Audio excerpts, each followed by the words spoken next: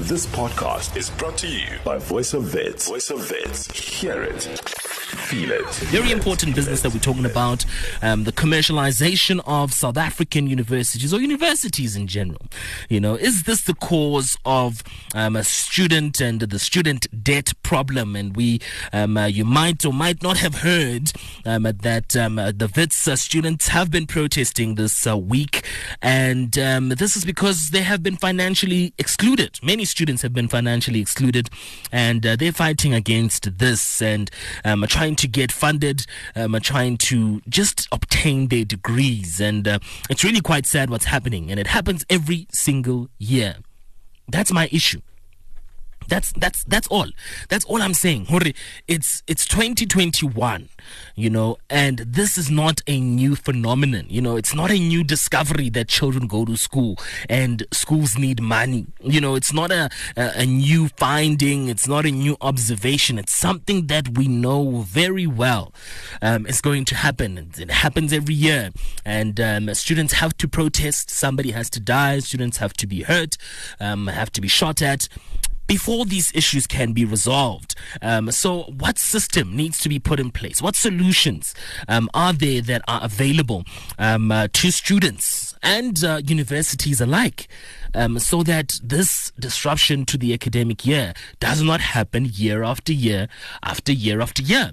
It's just like it happens, they find a temporary solution for that time being, they let it go. You know, the academic year goes on, and then next year everybody's shocked again. These students are fighting again. What must we do? They come up with another temporary solution, and the cycle continues. When is it going to end? But we're talking specifically about the student debt problem, and this is something that Vice Chancellor Professor Zebulon Vilakazi stated yesterday in a briefing, saying that, you know, these debt protests and financial debt problems and student financial debt problems in particular have occurred since the 70s. Since the 1970s. So we're like in 2021, that is about 51 years later, and we are still facing the same problem.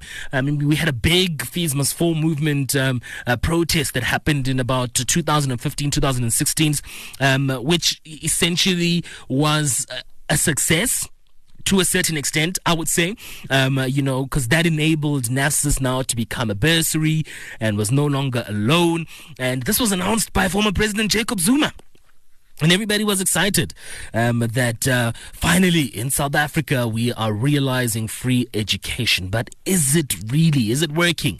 And I said I commend NSFAS. You know, last week I really commend them on the work that they have done.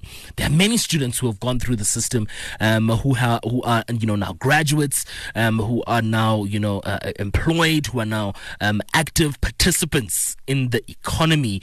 But there are some other students, a big number of students who are still negatively affected. People still waiting for their funding statuses. People that have been defunded. It's crazy what is happening right now. But university fees have, honestly increased, severely. I know from the, 70s, everything has increased. We've got inflation to thank to that, and, just the quality and the price of life just increases on a daily basis. And the reality, honestly, has become that universities is a business at the end of the day that also needs to make money and needs to function. I said this the other day, and I was like, you know what, shoot me if you need to. But if you owe me 1 billion rands, should I be allowing you into my institution? I might get into trouble for saying that, but should I be allowing you to get into trouble? Whose problem is it in that instant? Who is supposed to be saying, okay, we promised students free education. We promised individuals the right to education. Who's supposed to be implementing those decisions? Is it the government? Are we supposed to be now looking at NSFAS to say, hey, what is going on? Universities are now allowing us to go in. What is supposed to be happening in that instance? So I want to see how much universities make annually. It's quite a big number, actually. So Business Tech South Africa conducted a study of 26 universities. Apparently, in South Africa, drew a total of 27.5 billion rands. This is just from tuition fees. 27.5 billion rands. That's a lot of money. UNISA, quite a big, I don't know if this was a big surprise, but it is a big institution.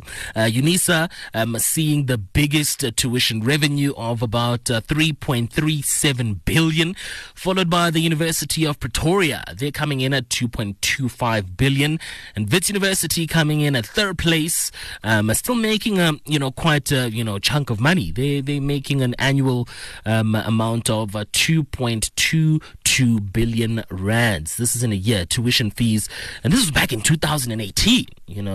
We do know that university increases their registration fees, they increase tuition fees in general. 2021, those amounts could be higher than that, but they need to make money. At the end of the day, they honestly need to make some sort of funding, because they use this money to cover some of their major costs. We've got salaries, of staff members that needs to be paid, benefits towards, their salaries that also need to be paid for. We've got campus facilities. You want to come to Wits University, state-of-the-art facilities. That investment in campus facilities is also important. Things that go, costs rather that go into research, costs that go into teaching, scholarships that are made available by the university to some students. Those, funds are used to those, things. And these are fair points. However, 2020, 2021, we are in a global pandemic that has affected everyone in some, way, shape, or form. People have been affected. Where the major, where the minor, people have been affected. No one can say that they haven't been affected. Some have scored because of COVID-19, and some have lost the reality of life, that we are living in. But I've seen a lot of people saying that, maybe, universities are anti-black. Are they anti-black? Yes or no? That discussion has also been going around for a while, saying that, it is those black children that suffer the most. And unfortunately, that's the truth, and in a society and in a country where the majority of the population is black, and you have so many black people suffering, it really doesn't make sense for me. That's just a statistic and a number that will never, ever correlate and never make sense to me. So we're talking about that, and I want to know from you, commercialization of universities. Do you think that this is the reason or the cause of the South African student debt problem? And it's something that has been happening for over 50 years. Why haven't we come to a solution?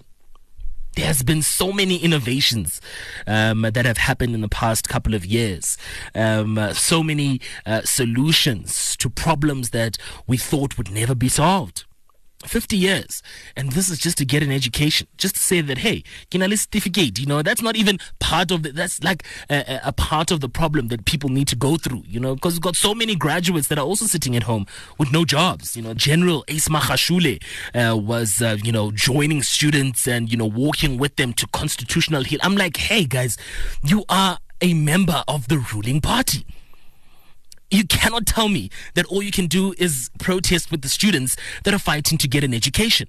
Somebody who's out on bail, on probation charges, on fraud charges of about 260 million rand.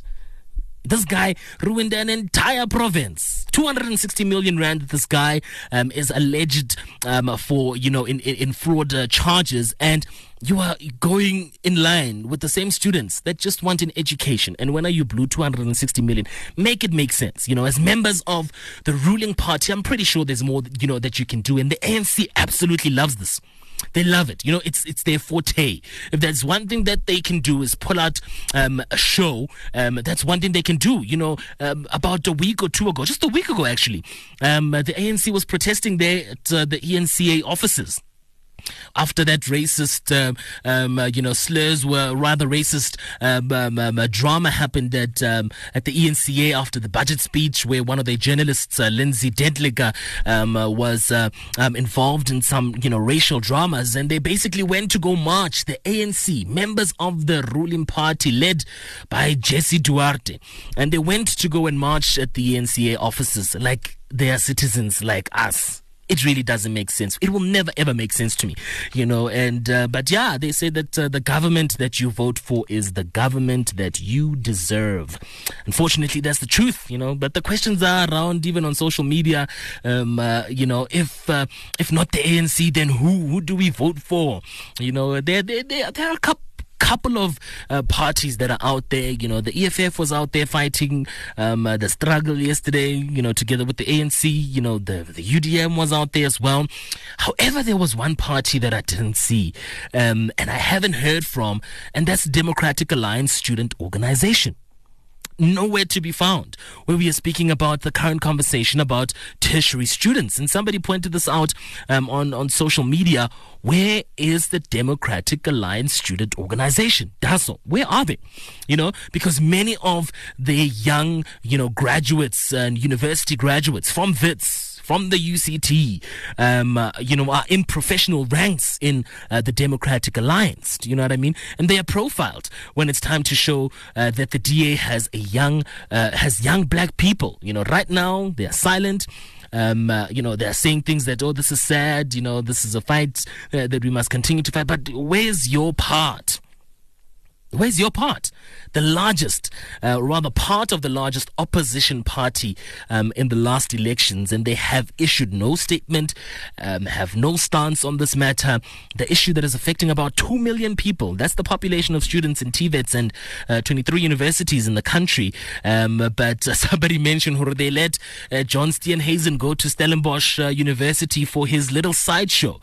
He was at Stellenbosch University, the DA leader, John Steenhuisen, to speak about an English-only agenda at the university, saying that, students who speak Afrikaans were banned and cannot speak Afrikaans at, their residences in public and even on park benches on campus. We are talking about education, free education at that, something that, students at Stellenbosch University, or the majority thereof, and the people that you are speaking about are not struggling about at this particular point in time. But it is what it is. Talking about this universities and whether or not the commercialization of universities is the cause of the South African debt problem, because a lot of students are in debt right now. Student loans are a big thing that happen each and every year, so that they can just get that certificate, that qualification to go and study further. And it's really quite sad that even after that, the struggle to get a job is also another struggle on its own, that also hasn't been discussed, and we haven't reached a resolution in terms of that. But my thing is, it's been happening since the 70s. This is what Wits Vice Chancellor Zeblon Vilakazi said yesterday, saying that the student debt financial protests have been occurring since the 70s. It's 2021, still having the same problem. We had a big march, the Fees Must Fall movement, a protest that happened in 2015, 2016. I thought that was the end of it. You know what I mean? We saw some sort of light at the end of the tunnel. Free education was promised to students across the country, students who qualify. NSFAS then, instead of it being a loan, because, before 2015, 2016, students had to repay their NSFAS loan, but now it's like a bursary that is given to students who are deserving, and even that, the whole question of students who are deserving, there's a whole debate of, the missing middle students who are not catered for in this, in the sense and in this light. What happens to those students, who are too rich to afford financial aid from NSFAS, but are too poor to afford, varsity fees? And there was also the story of, remember that, it was announced that unemployed individuals are going to be getting the 350 Rand as like a COVID-19 relief fund. And apparently a student was unable to be funded by NSFAS because they received 350 Rand from the COVID-19 relief fund. At what point, in what country does 350 Rand take children to school? Tuition fees, textbooks, accommodation where necessary. how does it make sense? The logic that is used sometimes in some of the implementations of these very great ideas, they sound great. They are announced to us and we get excited. Hey, free education. But now it includes, what I mean? Is education just reserved for people who can afford it, for the esteemed ke barui, hona harna tšhelete university ke barui hobane rona ha rena tšhelete. This podcast was brought to you by Voice of Wits. To hear more of our shows, tune in to 88.1 or stream via www.vfm.co.za.